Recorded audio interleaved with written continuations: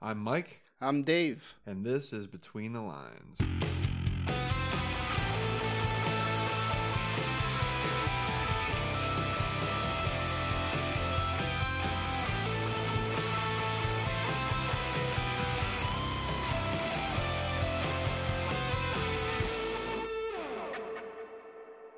And we're back.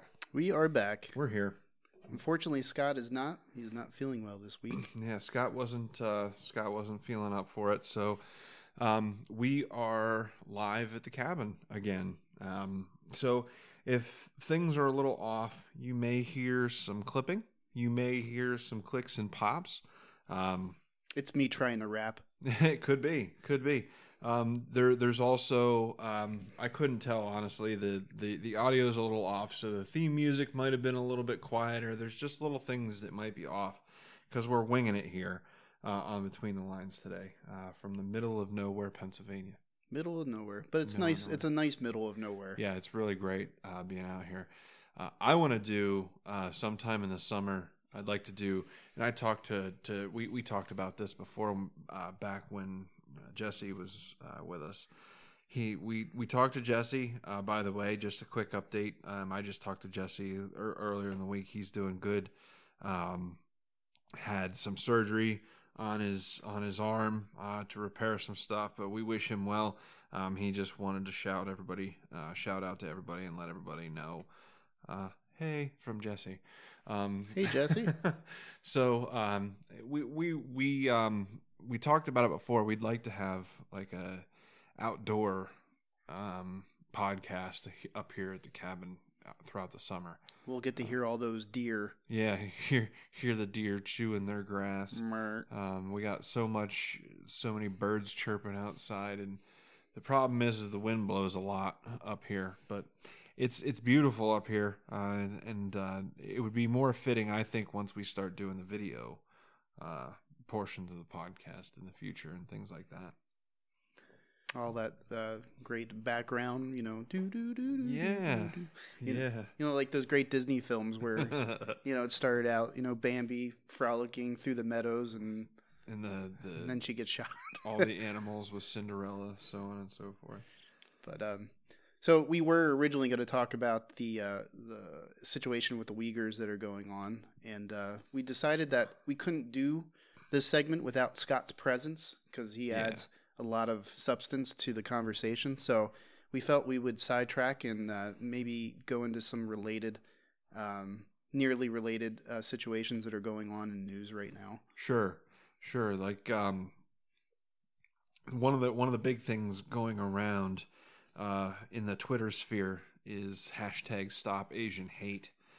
So we figured we would focus a little bit on a couple of things related to that, because we feel that kind of ties into the next couple episodes when we talk about the concentration camps in China and so on and so forth. Spoiler alert, the next couple episodes. I don't know if we're going to do... We talked about doing multiple episodes on the Uyghurs. I just don't know if we actually are going to do that or not. It seems like it's a topic that it might be hard to compress down into. There's a lot of substance there. Plus, I was trying to get some feedback from the UHRP with regards to some of their advocacy work. So it might be something where maybe we do an episode and kind of go over the history of how they got there, how these people in the XinJiang, am I saying that right? The XinJiang province in China. There's a lot of history there. It's not recent history. You're talking. I think all this happened before our Civil War, did it not? Or was this was post World War II? Was it? I don't know. Most of the history relating to what's going on now goes back to about 1940s. 1940. Okay, but so the actual history of the Uyghurs in relation to where they live dates back, who knows? I mean, goes back quite a ways. Yeah, there's some of that clip, and I just heard it again, and I know that's got to be annoying. I hope that you guys can't hear that out there. We fiddled with the PA as much as we possibly could, and I couldn't figure out where that clipping was coming from. So if it happens again, I really, really apologize for the sound quality on this one. We're working towards getting a new PA. So just bear with us for the next couple of podcasts or so until we can get some quality equipment. I've been using this same PA for back when I was in a metal band, and we were using this darn thing. So it's taken its yeah, we've put it through the mill. Yeah, we've put it through some rough times, a lot of memories going through. So a lot of rum and cokes were sitting around this PA system. So at any rate, well, just let's a little bit of context on what actually happened down in Atlanta. This happened just within the last week? Was it? It was I want to say it was Thursday or Friday. So the news story was actually published 4 days ago. So roughly about 7 days ago. So okay, that on the 14th, roughly. I'm way off. But at any rate, after our last podcast. Anyway, it was throughout the week. A gentleman who we won't name, simply because that's always been my policy. I'm not going to give these guys any kind of attention. But a mentally challenged man went on a killing spree. Apparently, nothing is officially released yet. You get bits and pieces through the media, so you got to take some of it with a grain of salt. I can't corroborate any of it, obviously, because I can only go by what's been reported. But the way that I understand it is he was a somewhat religious person who prescribes to the chastity portion of his religion and believed that was the only way to be sin-free, so to speak, and he fell short of that because he would go and get his rope pulled at these rub and tug places around Atlanta, and which I might add is actually an illegal practice as far as I'm aware. In Atlanta, yeah. Now, I did say, like, I posted something on Facebook because I got frustrated with all the Stop Asian Hate things focusing on gun control. And this had absolutely nothing to do with Asians. I don't want to get too far off topic right now, but like he went around to these places, and I said in there that if it's a legal massage parlor in Vegas or someplace where prostitution is legal and it's regulated, I'm not going to judge. I'm not going to go there. That's not my thing, but I'm not going to judge. But keep in mind that even in legitimate places like that, sex trafficking is very real, and it affects the Asian community in America particularly hard, due to many different factors, cultural differences, language barriers. It's hard for us as Americans to judge whether a child belongs to an Asian parent because there's cultural barriers, there's language barriers. We don't always understand the cues that are going on there, whereas if an American couple is with an American child and that's not their child, it'd be easier for us to pick up on the cues that that's not their child. And unfortunately, because of the differences in our cultures and the differences just in general between our people, that kind of stuff might fly under the radar. But at any rate, I digress. It really, the shooting in Atlanta, it affected the Asian community heavily because 6 out of the 8 people that were killed were of Asian descent. I think what bothers me most, just looking at this from a very peripheral or a very superficial way, is that you get dramatically different motivations that are trying to be established depending on the media outlet that you're reaching out to. Sure. For this information. So, I mean, the initial thing, I mean, I get that if this was a an like a, what's the way I want to put it? If this were like a topper, so to speak, like there's been all this rash of different crimes in specific ethnic neighborhoods leading up to something like of this nature. Sure. I could understand where that narrative would be coming from. But what bothers me is that, I mean, we're in the United States. We know what the level of crime is throughout all of the areas that we live in. Sure. So, I mean, to say that this specific instance of crime highlights a specific focus on an ethnic group, I think is a complete jump. Yeah, I think it's a reach. By all accounts, it had more to do with his religious beliefs. Getting into what I was saying, he was a very religious person, and he fell short of that. So his actual motivation, as far as the investigation is leading so far, is he was actually targeting sex workers and not necessarily targeting Asians. Now, if you want to make the connection and say that, because he was targeting sex workers, he was targeting Asians, if somebody wants to make that connection, they can go ahead. But I tend to lean on just because you're a sex worker does not necessarily mean you're Asian, and just because you're Asian does not necessarily mean you're a sex worker.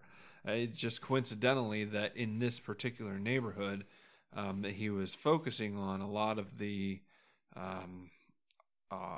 massage parlors in the area that provided those services. Yeah, I mean, we even our own neck of the woods, so to speak, we have had confirmation of agencies that were doing this, and in this particular case, they were. I remember of a particular story where a vice squad police officer, actually went to partake of said. Wow. But it was a sting operation essentially. I see what you're saying. So it was utilized to try to fish out some of these instances. Now, to your point again, yeah, like you were saying, if it's considered a legal practice by state law to have these places, that's one thing. I think we're abstracting, whether or not this place was conducting, the practices that it was practicing. They may very well were not.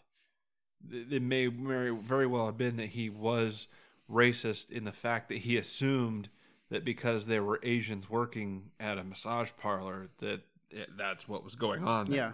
So I'll give that ground that maybe he was racist on that on that side, but he wasn't targeting Asians so far as the evidence suggests. He was targeting sex workers. Whether they were sex workers or not, I don't know. Well, interesting enough, let's if we jump back a couple of years, do you remember the stories that were in the news with regards to the church burnings that were happening down in the South? Oh, yeah.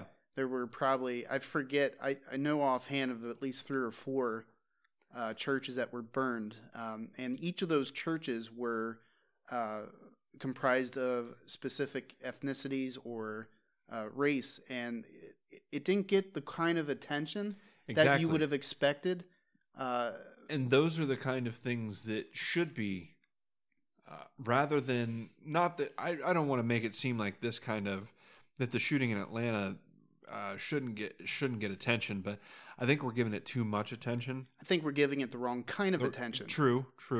And that's a good point too, but I think a lot of these shootings, we give too much attention to the shooting. These people, they're doing it for that infamy and that attention and the fame, and when we feed into that only gives motivation to the next person to have their face plastered all over the news. Yeah, but yeah, I mean, I remember the implications from the movie Bowling at Columbine. Yeah, are in just speaking about the difference in, and I think we've talked about this once before, just the difference in how Canada at one point in their history treated news. I don't know if I don't really watch Canadian news on a night-to-night basis, so I can't really testify this factually, but I think by and large, a lot of the news wasn't focused on bad things that were happening in the country in relation to this. So to your point, I think we do focus in on a lot of this instance too much, and there are people floating around out there. Oh, sure. They're looking to get their 15 minutes of fame, but at the same time, in this specific instance, I think that there's a lot surrounding why the news media outlets are covering the story the way in which they are, because right now it seems like they're grasping for any kind of story that relates to racial discrimination, on even if it's a stretch as to it being racial discrimination. I think that's where what we need to look at is this responsible? Yeah. Is this responsible coverage of what's going on? And it sure does get clicks, though. Oh, yeah. The reason why they sensationalize this stuff and why they focus on it so much is because it will get you ratings. And that's why I feel like one thing that other countries don't do, and I want to word this carefully because you don't want to go into state-sponsored media and things like that, but there's a lot of companies out there, a lot of countries out there that regulate their media so that there isn't advertising. And that's kind of how it used to be here in the United States. Like, you weren't allowed to advertise for a particular news station. You couldn't promote. I don't know how I want to put this. There were ethics in broadcasting when you had your broadcast stations. Now that everything is purchased, you don't have to have those regulations in place anymore. Do you understand where I'm coming from? Like, the FCC would regulate what news was allowed to be because it was forced into your home. Like, it was broadcast through the radio waves for free. So anything that was considered public domain. Yes. So you weren't allowed to, for instance, elections. You weren't allowed to promote any particular candidate. You had to either not promote the election at all, cover it neutral, just talking about there is an election, so on and so forth, or you had to give equal time to each candidate.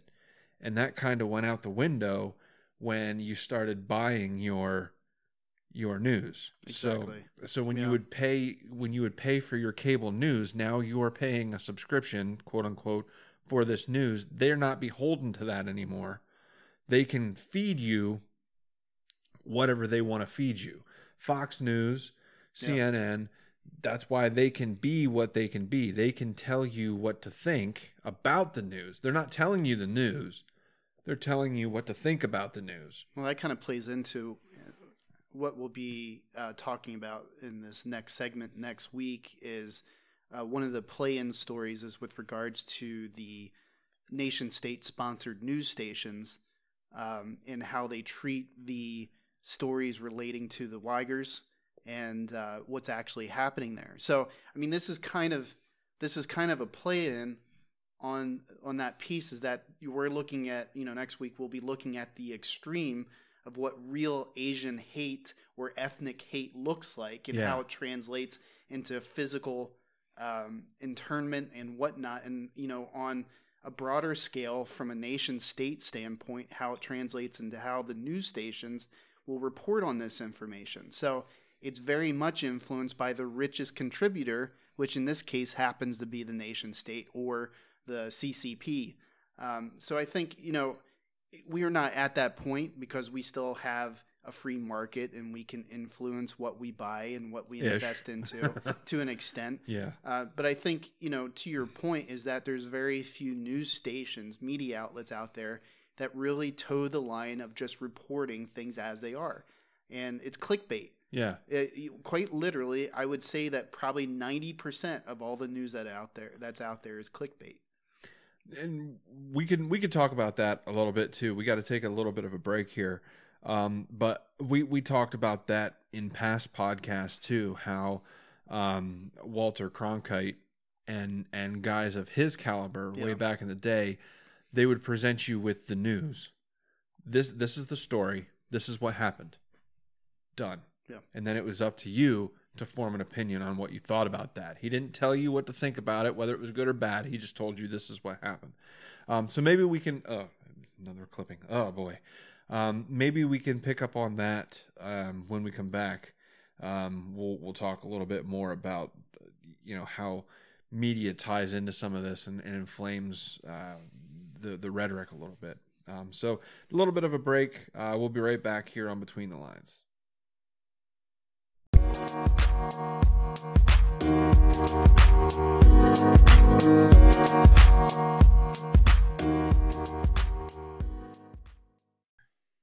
And we're back. We are back. We're here. We're here. And so before the break, we were talking about clipping on our microphones. Jeez, it just won't stop.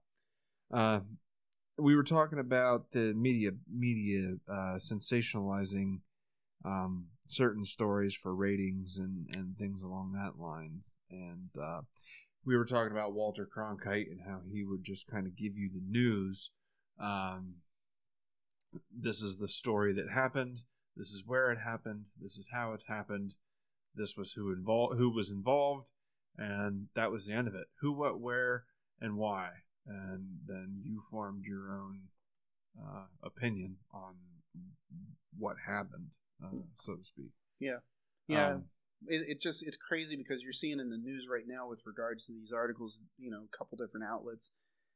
There's just this sudden community involvement with this long-standing apparent epidemic of hating people of Asian descent. Yeah. And I find it very hard to understand whether this is people that actually believe this or if this is just more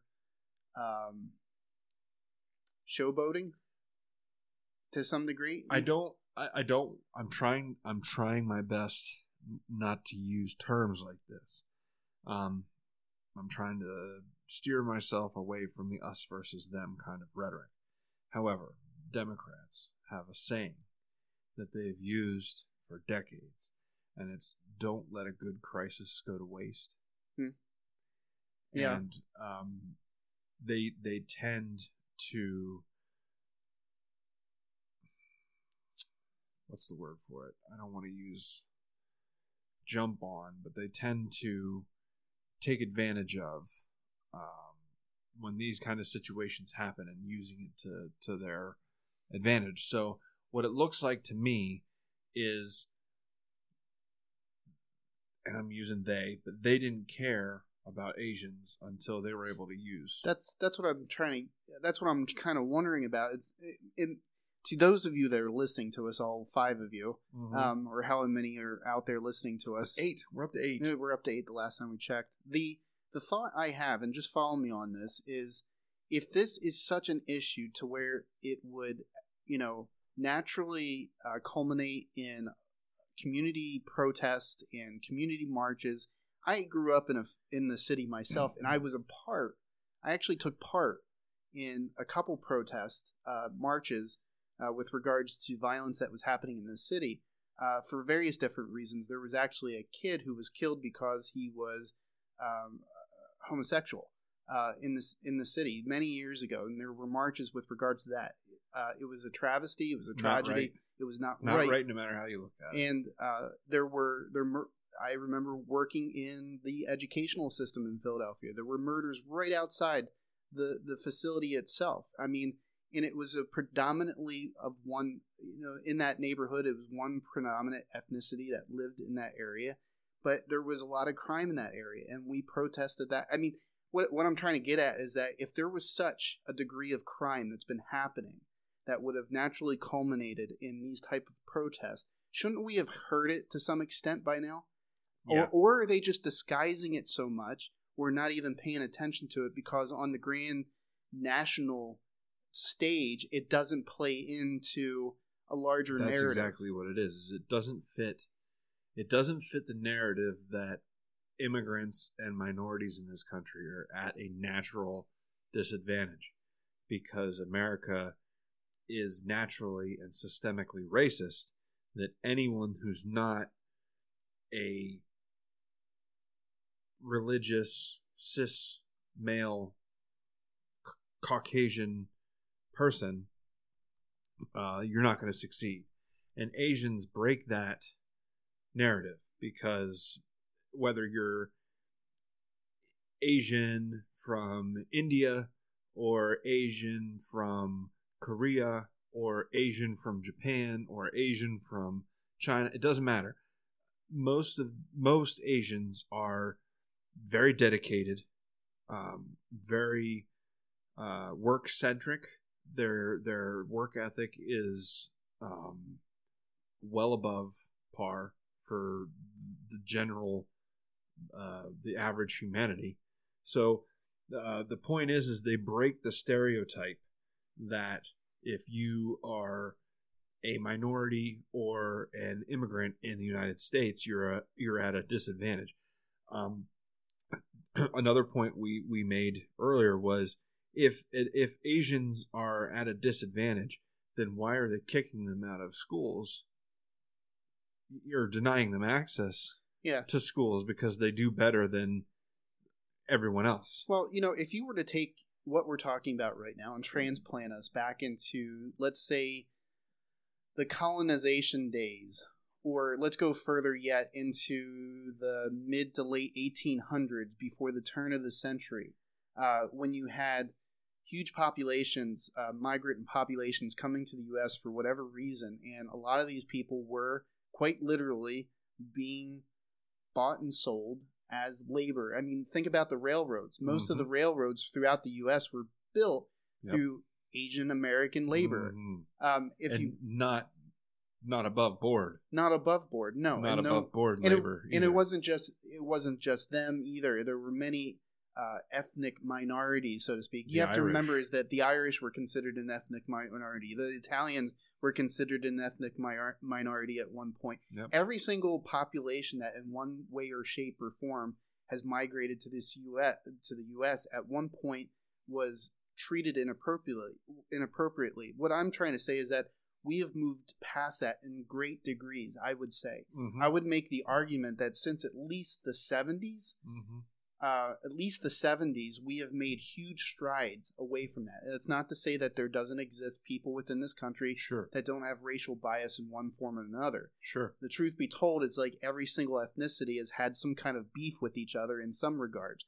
I mean, we always joke about the Korean shop owner on the corner who would have problems with certain minorities or ethnicities walking into his own shop with her. It's just the point is that you're always going to have people that for one reason or another have some beef with somebody else because of something they experienced or perceived to have experienced in their lifetime, and it is grafted or changed their opinions with regard to that. A huge misconception is that racism is uniquely American. Yes. That somehow hatred and racism only exists on American soil.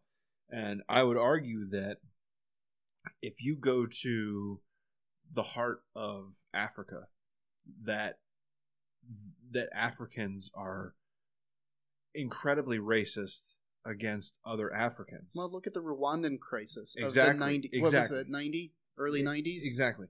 So, yeah, the genocide of an entire tribe of people simply because they live in a different geographical area than you. Yeah, the Hutus and the Tutsis were actually, and the Tutsis were considered an ethnic minority, I guess. Yes. And the Hutus felt that it was necessary for them to cleanse. Yep. So it was genocide. It was genocidal. It was genocide. And I think something in the ballpark of 2 to 3 million people were killed as a result of that. And then, since we're on the Asian theme, if you go to Eastern Asia and you're talking about countries like Laos and Cambodia, Vietnam, they're all incredibly suspect of each other. I don't want to go.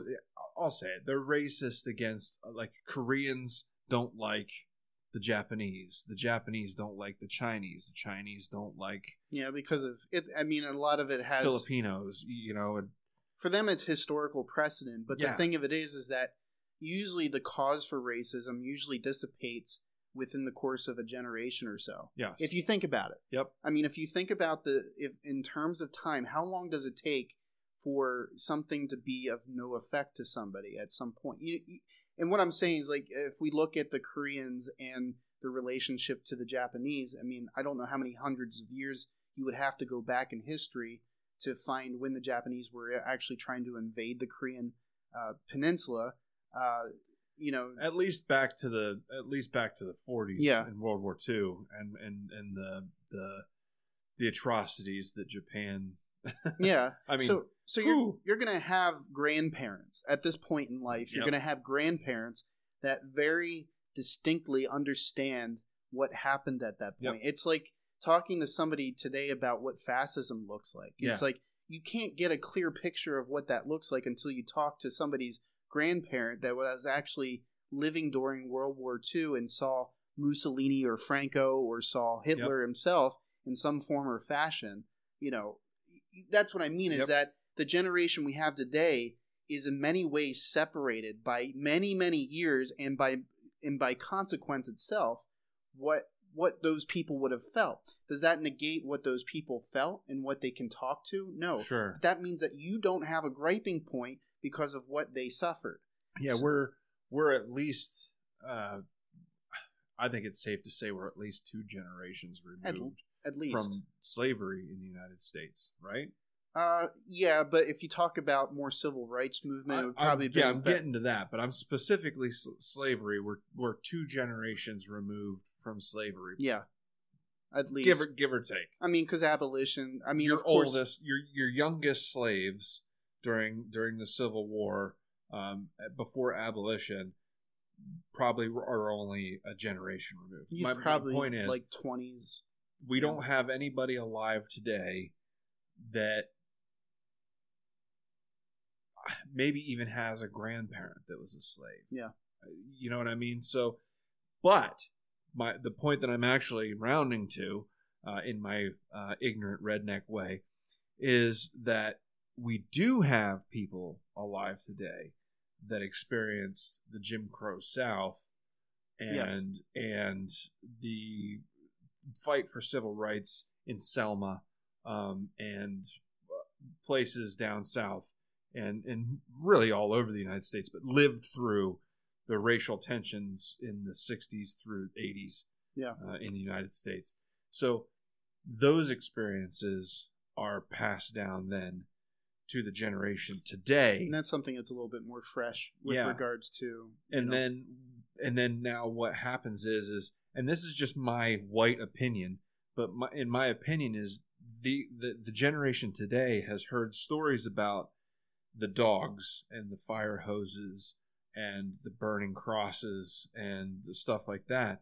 And then they see violence like Michael Brown and Floyd. Oh my God, I can't remember his last name. George Floyd. And things like that. You see those types of things happen, and they're like, okay, now I understand what these stories I heard are about, but the context isn't quite the same. Yeah. You understand what I'm trying to say? Narrative without consequence sometimes doesn't carry the substance, or it doesn't carry, it's like, again, your grandfather telling you about what it was like, let's say he was on the beaches of Normandy on D-Day. Yes. You can hear it until you're blue in the face, but to actually be there and watching guys you're standing next to or soldiers drop one by one as bullet fire and cannon fire and all manner. And you still get off the boat anyway. I mean, living hell. Yeah, literally a living hell is what they were walking into. I mean, and to think of that in the context of people that were coming up through the 50s and 60s during the Jim Crow days, you won't understand the consequence just by narrative. You would have to, but when you put it in context, the point I guess I'm trying to make is I'm not trying to make light of what happened to George Floyd, because it shouldn't have happened. You shouldn't lose your life at the hands of a police officer like he did in this country. But the point I'm trying to make is that was a different kind of incident. In the 60s and 70s, those folks were being, dogs sicked on them and beaten by police simply for eating in a restaurant. Yeah. You know what I mean? Yeah. That is above and beyond any kind of acceptable behavior that's and to remember, never been seen. And these weren't isolated incidents either. And that's the bigger thing. This was the norm. This was considered the practice. Like, you would have water fountains, you would have specific sitting areas, you would have everything that you could possibly segregate in one way, shape, or form Yep. was being segregated in this part of the country. That's different. Yeah. That's a whole different ballgame. So, And that's why I think, before we move on from this topic, that's why I have a strong opposition to what's going on in the country now, because we're going back into segregation, but it's almost like a reverse segregation. Yeah. They're segregating. I don't want to say the black communities. Certain small factions of the black communities want to segregate black culture from American culture instead of it just being American culture. Exactly. What Dr. King was fighting for was for everybody to participate in black culture and just have an American culture, not black culture, not white culture, just culture, and everybody can participate. He would love where we're at today. I think Morgan Freeman a couple times was interviewed. One by Don Lemon. He was also interviewed by can't think of his name right now, but anyways, the couple of questions that he had been asked with regards to Black history and all that kind of stuff. He's like, he flat out, and you can watch this for yourself. This isn't me putting words in somebody's mouth. He said, Yep. I don't want a Black History Month. Yep. He's like, I think Black history is American history, and it Yep. should be celebrated every day. Yeah, it'd be no different than a Jewish American celebrating Yom Kippur, taking off, telling their kids, hey, can my kids take off for this day because this is a religiously experienced holiday on the behalf on our culture, and we would like to take. Yeah, sure, that's fine. And it'd be no different than somebody from African American heritage, saying, I would like to take Kwanzaa off, instead of Christmas because we celebrate Kwanzaa. Yeah. I don't know how many people actually celebrate Kwanzaa, but I'm just making an example. Go for it. Yeah, it's like, well, if you're allowed within so many days in the year to celebrate, whether it be in an employment situation or whether it be an educational situation, to be allowed. In other words, the integration of your history into American history to a point to where it allows anybody to celebrate their history because it's seen as no different than anybody else's. Yeah. That's equality. Yes. When you get equal opportunities to express your own views through public practice or private practice or whatever the case be, that's what equality looks like. It's not, hey, we're going to denounce everybody else's beliefs so that one group gets elevated above the other. That's creating racism. It's essentially canceling out everybody else in light of one group in the name of reparation, whoever that be. And I don't bring up the word reparation simply in light of what most people associate it with. Reparations could be seen in any context.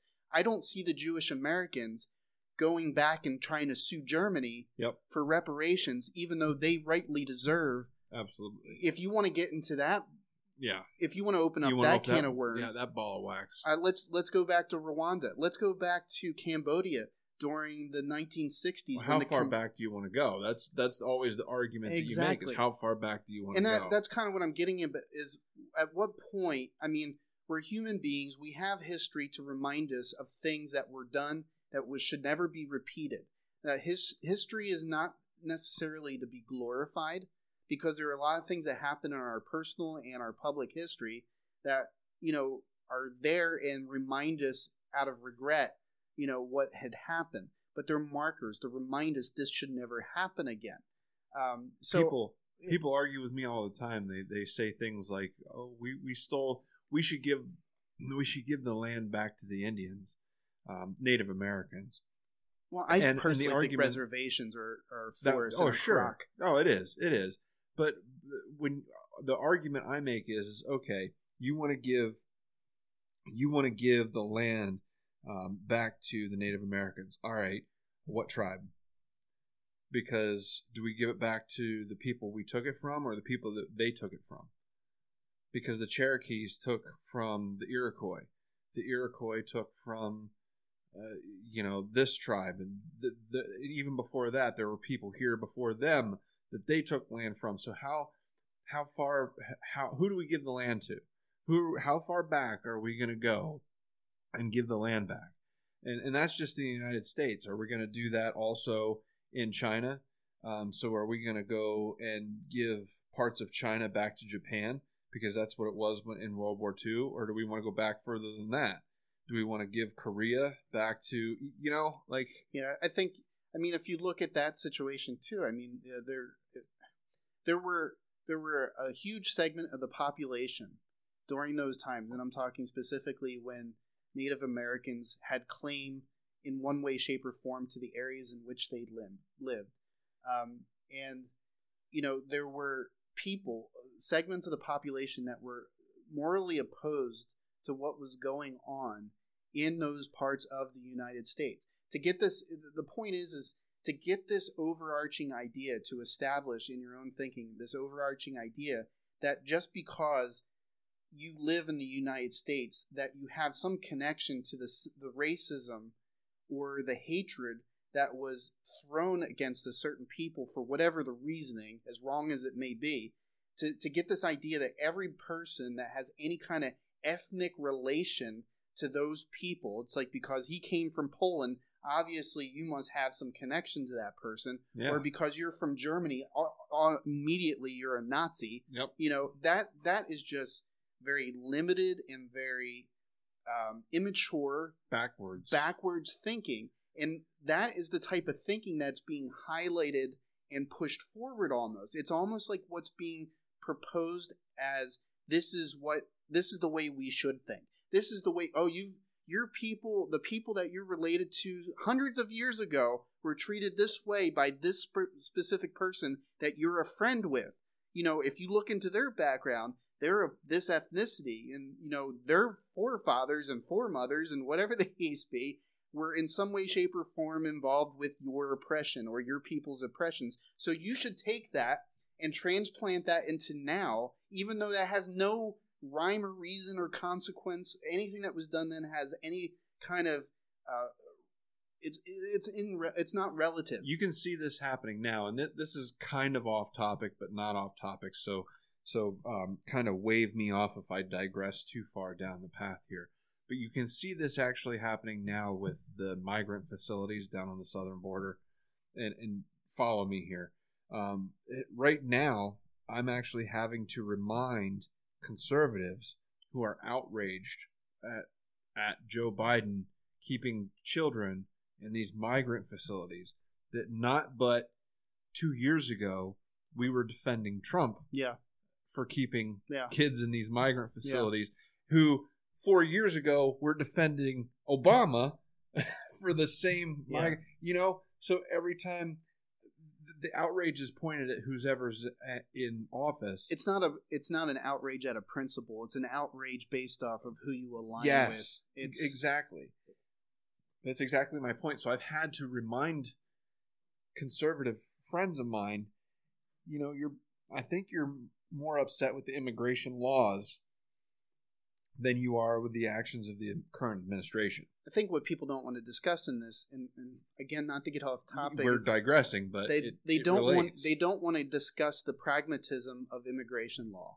Like, what is the purpose of immigration law? Yes, is it to express one's hatred towards a specific group, or is it simply to control the influx of individuals into a country? This is it. Yes. At one thing, and everybody's going to hate me for using the word Trump on this podcast, but one thing that he said is that the wall is not. Don't look at the wall as you're not allowed in. But how did he put it? Now I'm gonna f this up. Yeah, it's I get you. The general gist of it was it's not to keep people out. It's to protect the people that are inside. He stated it's a door. He said the wall is not to be seen as a wall, but as a door. We prefer that you come through the front door, not over the wall, so to speak. Not through the windows. I thought about this in the context of Second Amendment rights. If somebody comes through your window, what is the immediate assumption? That they're there to do no good. They're breaking into your home. Even if you're somebody that believes in guns or not, you could be the most liberal person on the face of the earth and believe that guns should not be owned by a single person. But if you have a family and you're in your home one night, and some random dude tries to break in your house through your window, he's not an invited guest. Yeah. He's not coming in. Now, if he calls you and you say, hey, come over for dinner, and they come in through the front door, guess what? They met your criteria for entering into your home. That's right. And that's it may be simplifying things or oversimplifying things, but you're not at all, because the conservative argument has always been, if walls don't work, then why do you put a fence around your property? Exactly. To control who comes on your property. Why do you lock your front doors? Because you want to be able to control who comes into your castle. And this country is our castle. And without borders, you don't have a country. If you can't control your borders, you don't have a nation. Yes. In every country, every civilized country on the face of this planet has some kind of immigration policy with that regard. Yep. In fact, the United States has one of the more loose immigration law. We accept more people, I believe, and I'm willing to be wrong on this, but I think we've done the numbers before, and the United States accepts more people than any other country by far. I think we're more than the top 5. Yeah. And like millions and millions and millions of people come to this country every year. And rightly so. I mean, I don't want it any other way. And here's just to put a kind of a stamp of where we stand on this. The thing of it is that I think populations immigrating to the U.S. is a good thing, and here's why. Because a lot of these people that are immigrating to the U.S. are immigrating because of conditions that they are experiencing in their own countries. Yep. And what is so amazing to me is that you look at Florida, and everybody kind of wants to point at Florida as being the conservative bastion right now. But when in reality, if you look at it, a lot of the Latino population that has moved into Florida are the base of that party. Mm-hmm. Why? Because they're coming from countries like Cuba. They're coming from countries like the Dominican Republic. They're coming from countries where they saw firsthand, as early as one generation ago, if not very currently as of today, the oppression that comes with a socialistic, communistic regime. Hugo Chavez and his son now, who apparently is now in control. Yay. Exactly. They're seeing firsthand exactly what the people, like some of the fringe groups in this country are saying, we want that, or walk around with their Chavez their shirts on and everything. Just to make a point real quick, how much of a slap in the face is that to somebody from Venezuela? Exactly. Somebody they get out of that situation and then come here, and you got fucking hipsters wearing Chavez t-shirts. They're like, what did I just walk into? Oh my God, that's got to be a slap in the face. Not to interrupt your point. But I mean, of course, they all describe themselves as democratic socialists, which means they're just voting in their oppressor. Yeah, exactly. So that's all it boils down to. Well, this is a good segue back into the Atlanta shooting thing. Is now they're going after gun control and Second Amendment rights, but of the immigration point, Of all of the demographics of naturalized citizens, the number of naturalized citizens that buy firearms immediately after getting citizenship are predominantly Asian. So when somebody from China comes to the United States and becomes a U.S. citizen, the first thing they do is go out and buy a gun. Somebody from Cambodia or Vietnam comes to the United States and becomes a full-fledged United States citizen, first thing they do is go out and buy a gun. Why? Because they come from countries that do not allow private gun ownership. Yeah. And they understand the gravity of the self-reliance that comes with owning a gun and being able to protect yourself. I read a post, and I'm not going to get this verbatim, but there was a post from a gentleman in the United Kingdom that actually said, you there in the United States, and he was talking to the population, the common population, own 70 to 80% of the world's guns, ammunition, and just sheer number of guns that are owned in the U.S. The rest of us in this other part of the world are not even allowed to own guns in most situations, except very specific situations. And he said, you're going to be the ones that are responsible for saving our ass in the future, because none of us can protect ourselves at this point. Yep. None of us have the ability to say anything at this point, because we have no means by which, because when a government gets to the point where it no longer listens to you for whatever the reason, what other recourse do you have? We can take the road of Dr. Martin Luther King Jr. and go to nonviolence, and that works in a lot of situations. But when you have a government and people that don't give a rat's ass what you believe, I guarantee you the people that we're dealing with in government today would look at Gandhi as being a terrorist. Oh, sure. Oh, yeah. And they would have let him starve. And that's my biggest fear with regards, even since like 9/11. 9/11, a lot of people don't think about this outside of what happened, is the consequence of what came of 9/11. And I'm not talking about the 3,000 some odd people that died as a result of it. I'm talking about the laws, the legal mandates that the conservatives put their stamp of approval on. You hear that? Conservatives put their stamp of approval on this as the only means by which to keep the country safe was to basically allow monitoring, unhindered, unethical monitoring of every single person in the United States. And we don't talk about that anymore because what? It's 20 years ago now. Yep. Well, we were all in a fervor, a 9/11 patriotic heroin ride at the time. We were all shooting up with red, white, and blue. So we were like, yeah, Patriot Act. I like the sounds of that. And boy, oh boy, that was the worst. I think that I'm going to get a lot of shit for this, but I think the Patriot Act was worse than 9/11 itself. Oh, yeah. I would 100% agree. And I'm sure that there's a lot of people across the aisle would agree on that. But, what we'll be talking about next week with the Uyghurs, one of the, not to jump ahead here, but one of the reasons that the CCP is giving for the way in which they treat these people are because they've deemed them as terrorists. Mm-hmm.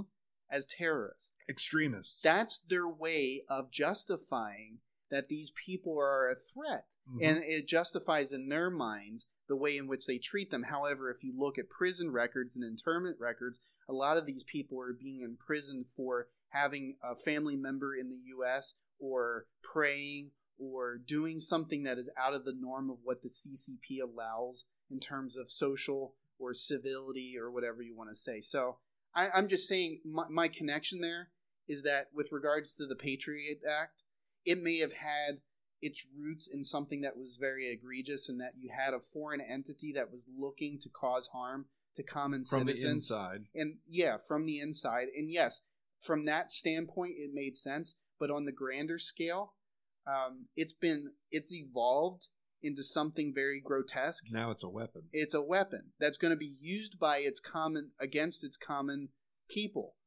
in some form or fashion. To put it in context, if you talk about what makes a terrorist, what makes someone seditious, what makes someone treasonous, all three of those words could be used for every single person that signed the Declaration of Independence. Exactly. They were all terrorists. They were all seditious. They were all treasonous. But yet, here we are today in the greatest country in the world, all because of seditious, treasonous terrorists. Yeah.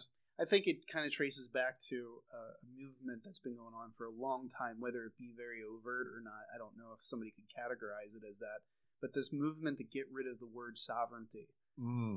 This idea that a nation can't be sovereign. That's been a huge agenda with the more globalistic minded politicians that are trying to push the UN ahead of U.S. interest and whatnot. I don't think the UN, the UN serves a purpose in some regards. But when it comes to national sovereignty, I think France, I think Germany, I think Cambodia, I think even China, believe it or not, they all have a right to establish their own policy. They have a right to run their countries as a sovereign nation. Now, should they be responsible for things like what the CCP is doing in terms of how they treat, common populations? We're going to have to take a little break here just for a second. I think we might have some company here. So just take a quick break, and then we'll finish our thought here on Between the Lines. And we're back. There was nobody here. I don't know. That was a waste of our time. That was just background noise. We just got tired of talking. Yeah, that's what it was. I mean, yeah, I'm sure you picked up on it on the mics. It sounded like they were having a Harley Davidson rally outside of the cabin, and it was just. I thought we have a couple of members here that ride motorcycles. I thought maybe a member was here at the cabin. I heard somebody going pew pew pew pew pew. So anyway, but finish our thought before the motorcycle kind of derailed us. We were talking about firearm ownership and what. I think we were just trying to make that connection between where this extreme focus on anything that looks That's like right. racism translates into. The forefathers were terrorists, and they used 9/11 to crack down with the Patriot Act and so on and so forth. It's racism. In my own estimations, racism is one of those words that the more that you use it, the less value it actually waters has. it down. And I think what has happened is that at one point, Americans had at least a general idea as to what that word, established as what was going on. Anymore in the context of our culture, it doesn't. I mean, but I think that's why it's so essential with what we're talking about next week, is that it's really going to give us, I think in my own thoughts, is that will establish a very clear picture of what racism, what it really looks like. For whatever the reason. And, of course, in the CCP's reasoning, a lot of that stems more back to their philosophy of governance and, what people should be allowed to say and think, because otherwise it detracts from their ability to control a people, is really what it boils down to. So. Yeah. And, to that point, a lot of the times that racism is thrown out in this country today is, you disagree with me and don't like my opinion, you're racist. Yeah, exactly. It's not you're an actual racist. It's it's almost like calling somebody a jerk. You're an asshole. You're racist. It's an insult now. It's not a. There's no. It's a cartoon. It's no longer. It's a meme. You get where I'm going with it. Well, anymore back to what we had started talking about, just with, in my own estimations, kind of the irresponsibility of our media and the way in which they portray a lot of this stuff. I think that they're turning what should be a serious conversation into clickbait. Mm-hmm. I mean, it's the equivalent of, taking that Catch Me Outside girl from Dr. Phil and turning her into a real legitimate conversation piece. Yeah, a nightly news reporter. Yeah. It's like, at what point do we just say... Or a congresswoman. I mean, yeah. At what point do we just step back and say, this is absolute idiocy? Mm-hmm. And just, like, this is immature. This isn't how grown adults in a society where we both have, if there's a level of respect on the playing field, then people understand how far they can go and how far they can't go with regards to how they deal with one another. This is why it's very important to protect great people. Yeah. Because if Dr. King were alive today, he would set straight a lot of the misconceptions that are going on today. All the violence around tearing down statues and all that stuff, he would be against that for sure. There's better ways to do it. Am I saying that the statues? Again, I hate going back to this argument, but I've never said the statue shouldn't come down. It should just be. It should be a democratic process. You should go to town meetings and go through peaceful means to get them down. Don't just go there with a mob of people and a rope and tear the statue down. That's not how democracy works. It's a little different than what happened with Stalin. I mean, if you think about when what was it, back in the 80s or 90s when they pulled the statue of Stalin down?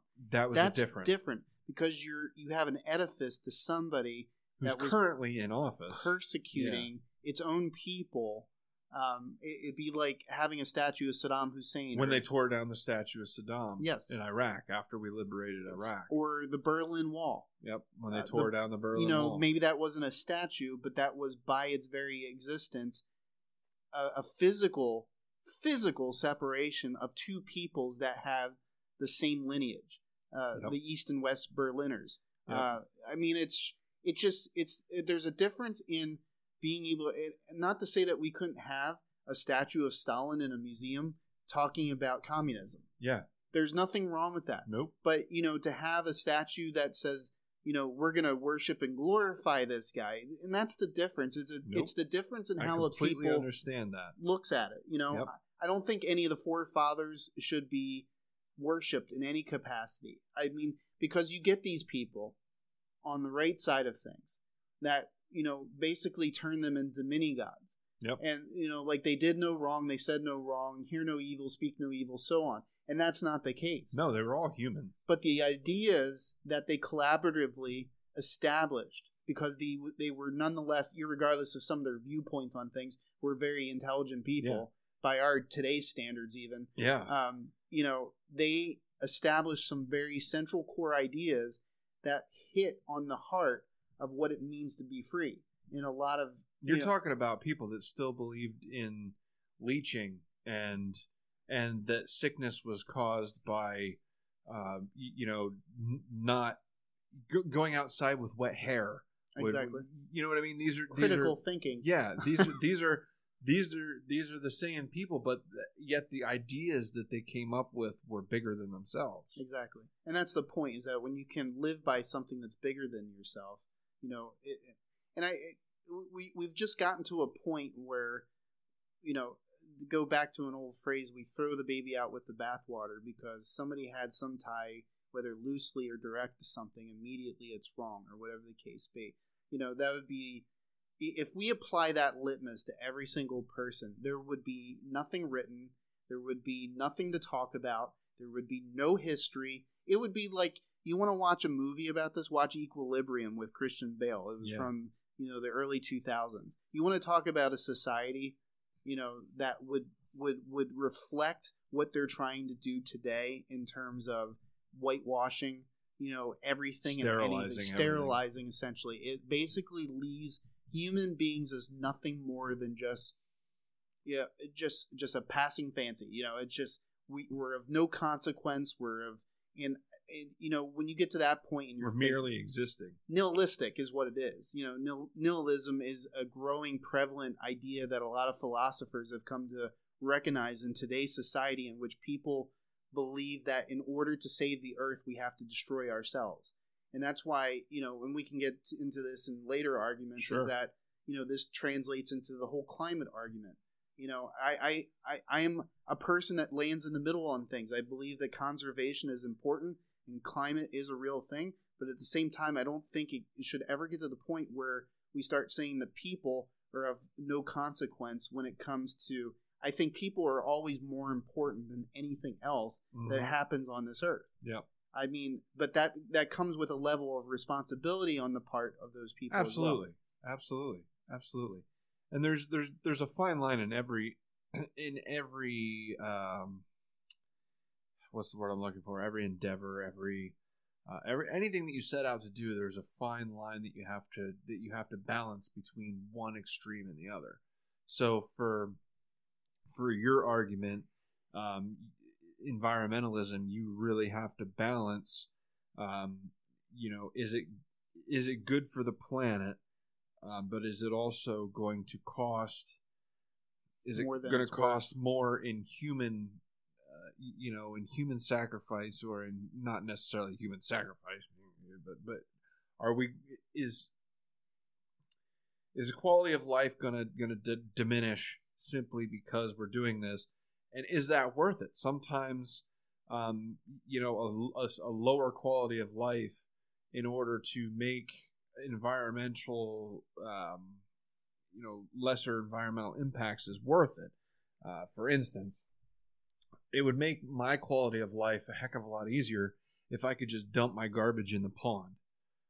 It would be easy for me to just dump all my garbage in the pond because I have an easy place to put it.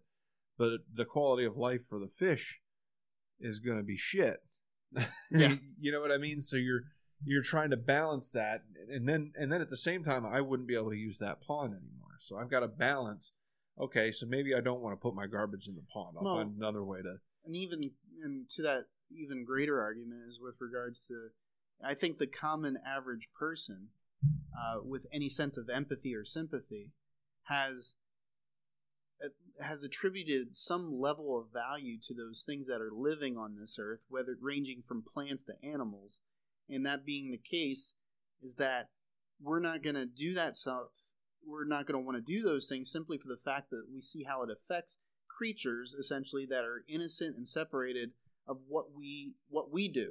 Yep. You know, they essentially suffer the consequences of everything that we do and say in this world. Absolutely. But that being the case, that's what I would be fearful of, the people that don't have any sense of empathy or sympathy towards creatures. And I'm pro hunting. I'm pro Second Amendment. I'm very much pro those things. But I would be very, very remiss to want to deal with a person who has that would beat a dog cruelly, or would treat an animal cruelly, or whatever the case be. I would be very suspicious of how that person would treat another human being, simply for their willingness to treat an innocent, unconsequential or inconsequential creature, Well, one of the biggest misconceptions of hunting is that that hunters don't care about the animals that they kill. Exactly. And that could be nothing false. Further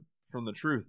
It kills me every time I have to kill an animal. I hate to see an animal lose their life.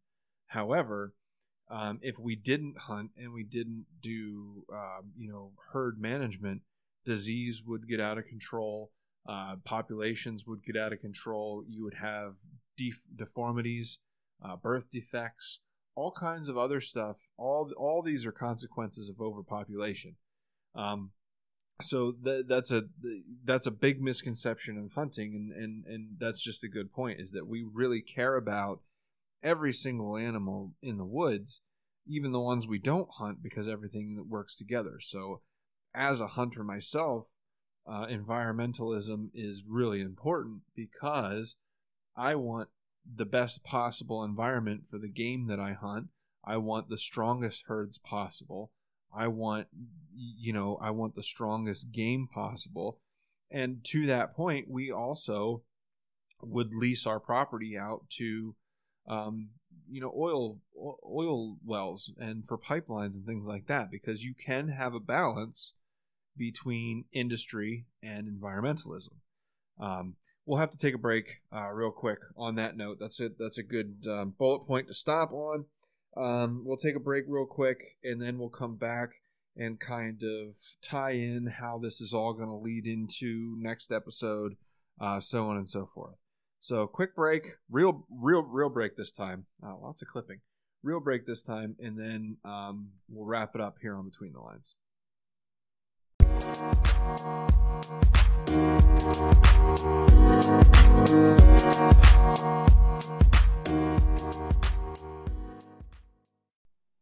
And we're back. Hey. Oh. Huh. It seems like the more we do these things, the longer they feel. Like my ears right now feel like they're about to fall off. I'm in an echo chamber right now. I never knew how annoying it could be listening to myself talk for such long extended periods of time. Now I know. Yeah, it's definitely strange having yourself in your headphones when you're talking. Sometimes I just want to stop mid sentence, like, will you just shut up and listen to yourself for a minute? So throughout the episode, we had an overall arcing theme related to the Stop Asian Hate hashtags that are going on. So one of the things that I wanted to kind of wrap up with is, if you really want to stop Asian hate, there's a lot of things that you can do beyond restricting the Second Amendment rights of people that have nothing to do with Asian hate. For one, You can support a free Hong Kong. The Chinese government has recently taken over the elections in Hong Kong, so that should make everybody feel nice and warm and fuzzy on the inside. Taiwan's next on their list. Taiwan's next. So all of these independent areas in Asia are falling like dominoes, and everybody's silent on that, but they want to talk about the massage parlors, which, again, we're not trying to water down or lessen what happened in Atlanta. It's just that there's some things that we should have been talking about a long time ago before this happened. No. So the Stop Asian Hate stuff isn't new. Secondly, you can, don't restrict Second Amendment rights, because Asians, of all the naturalized citizens that come to the United States and buy firearms, Asians are number one. So if you put any kind of restrictions on Second Amendment, especially for those on naturalized citizens and things like that, then you're inadvertently affecting the Asian community just from that. And then what will tie into next week is pay attention to the brands you're buying. Find out where the companies that you like, the things that you buy. Those new Nikes that you're looking at, look at the supply chains, find out where that stuff is working, because 83 U.S. companies use forced Chinese labor in their supply chains, whether it be cotton from the Xinjiang. How do you say it again? Xinjiang Province of China. I'm always going to butcher that. They get cotton from that region, other textiles. If you want to make it simpler, they refer to it as Turkestan. Turkestan. Oh, okay. At least that section of the, because it's closer to Central Asia. Fair enough. So, that's those things, I think, are things that we all can do on a daily basis that will directly impact the Asian community and the Asian geographical region in general. So next week, just to tease some of the things that we're going to be talking about, we're going to start talking, I think, and maybe we'll get pinpointing on this a little bit, but we're going to talk about the Uyghurs in China, in these concentration camps that are being used for forced labor, among other things. Genocide is happening there. I believe the number, and I'm just going by rough estimates, the number's at what, like 12 million at this point? Yeah, it's ranged from 10 to 12 million. I can't get like clear numbers, but supposedly about 1 to 1.8 million of the 11 or 12 million people that live in the Xinjiang Province are in internment camps. Yeah. So nearly a tenth of the population is in internment campments in some. And those are the ones we know about. They're the ones we know about. Yeah. And you know how the Chinese government works. They're like, for every one thing that you know about that they do, there's 100 things under the surface that you don't see that they've got their tentacles in. I guess my thing leading into next week is that, just in light of what we were talking about today, is just making that distinction between what we have in the United States and what they have in areas like the People's Republic of China are two diametrically different things. Mm-hmm. So whereas what happened in Atlanta, by my estimations, is an isolated incident. Yes. Unrelated isolated incident. What happens in China is not unrelated, is not isolated. It's en masse. It's happening to entire populations, huge proportions of those populations. It's tangible, it's measurable, it's real. It's there. So we may have situations and we may have problems in this country, but they're isolated in relation. Now, does that mean that we shouldn't talk about it? No, but I think we need to be.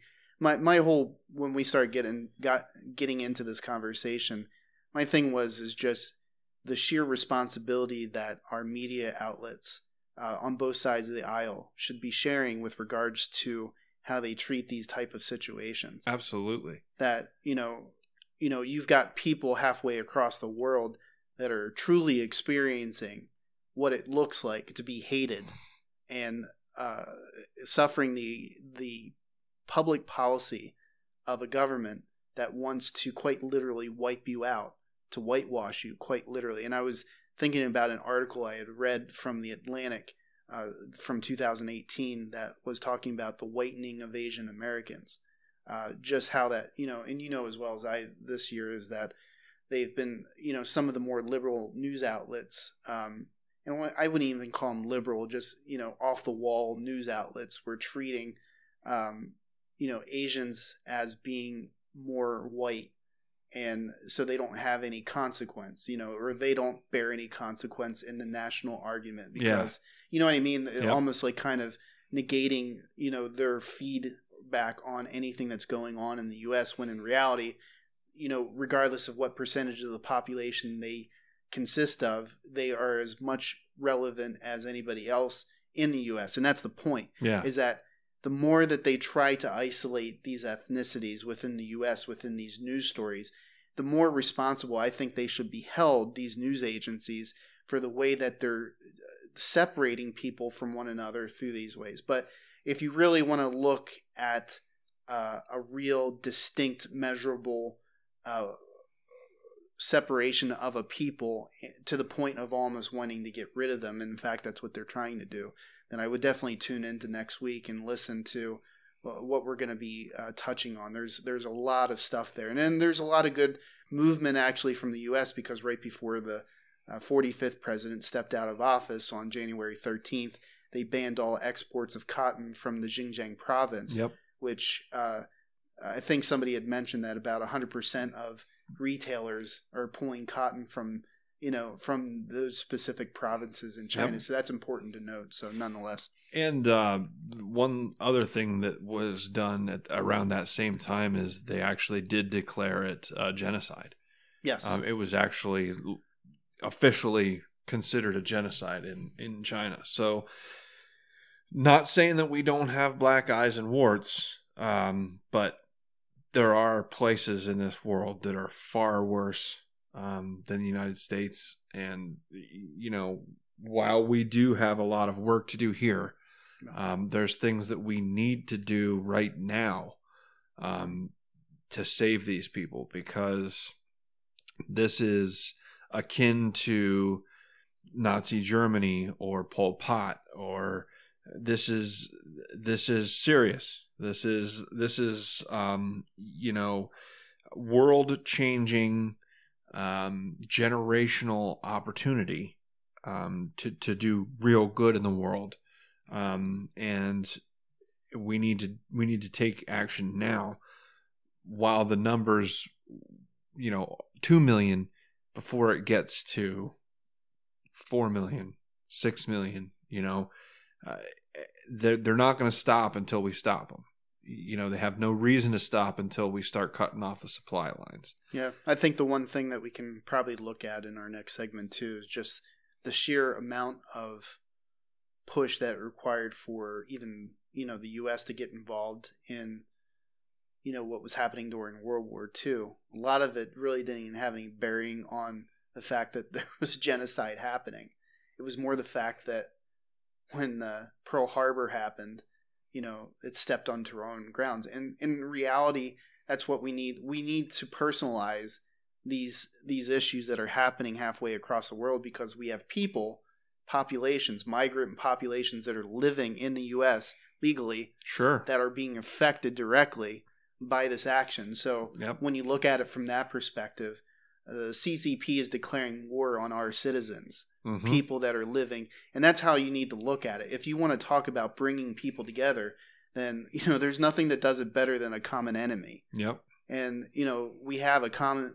I'll say it right now. Any CCP supporting person out there, we have a common enemy. Absolutely, and it has a red flag and a star atop it. That's right. China is not our ally. As much as we want to kid ourselves and pretend like they're our friends, their relationship with us, as long as it benefits them, they're going to let it continue. And as soon as it stops benefiting them more than it benefits us, they're not interested anymore. So you gotta remember that they're not our friends. They're not our friends. They're in it because it benefits them, and it's always been that. It's always been that way. So I think we had a special guest planned here for a couple of minutes. We have just real quick. We have somebody here that wants to be part of the fun. My boy's here today because we're up at the cabin and he wanted to come along, so he wanted to say hi. Hi, everybody. That's Aaron. That's my son. He's here with us today. What do you think of all the boring stuff we've been talking about today? I don't know. It just sounded weird. We're weird. But I do understand that the stuff that's happening in China is like the Holocaust in a way. Yep, it sort of is, isn't it? Yeah. Not good, huh? I'm a history person. I know that was a massive genocide. Over 20 million people were killed. I don't know if it was 20 million. It was quite a bit.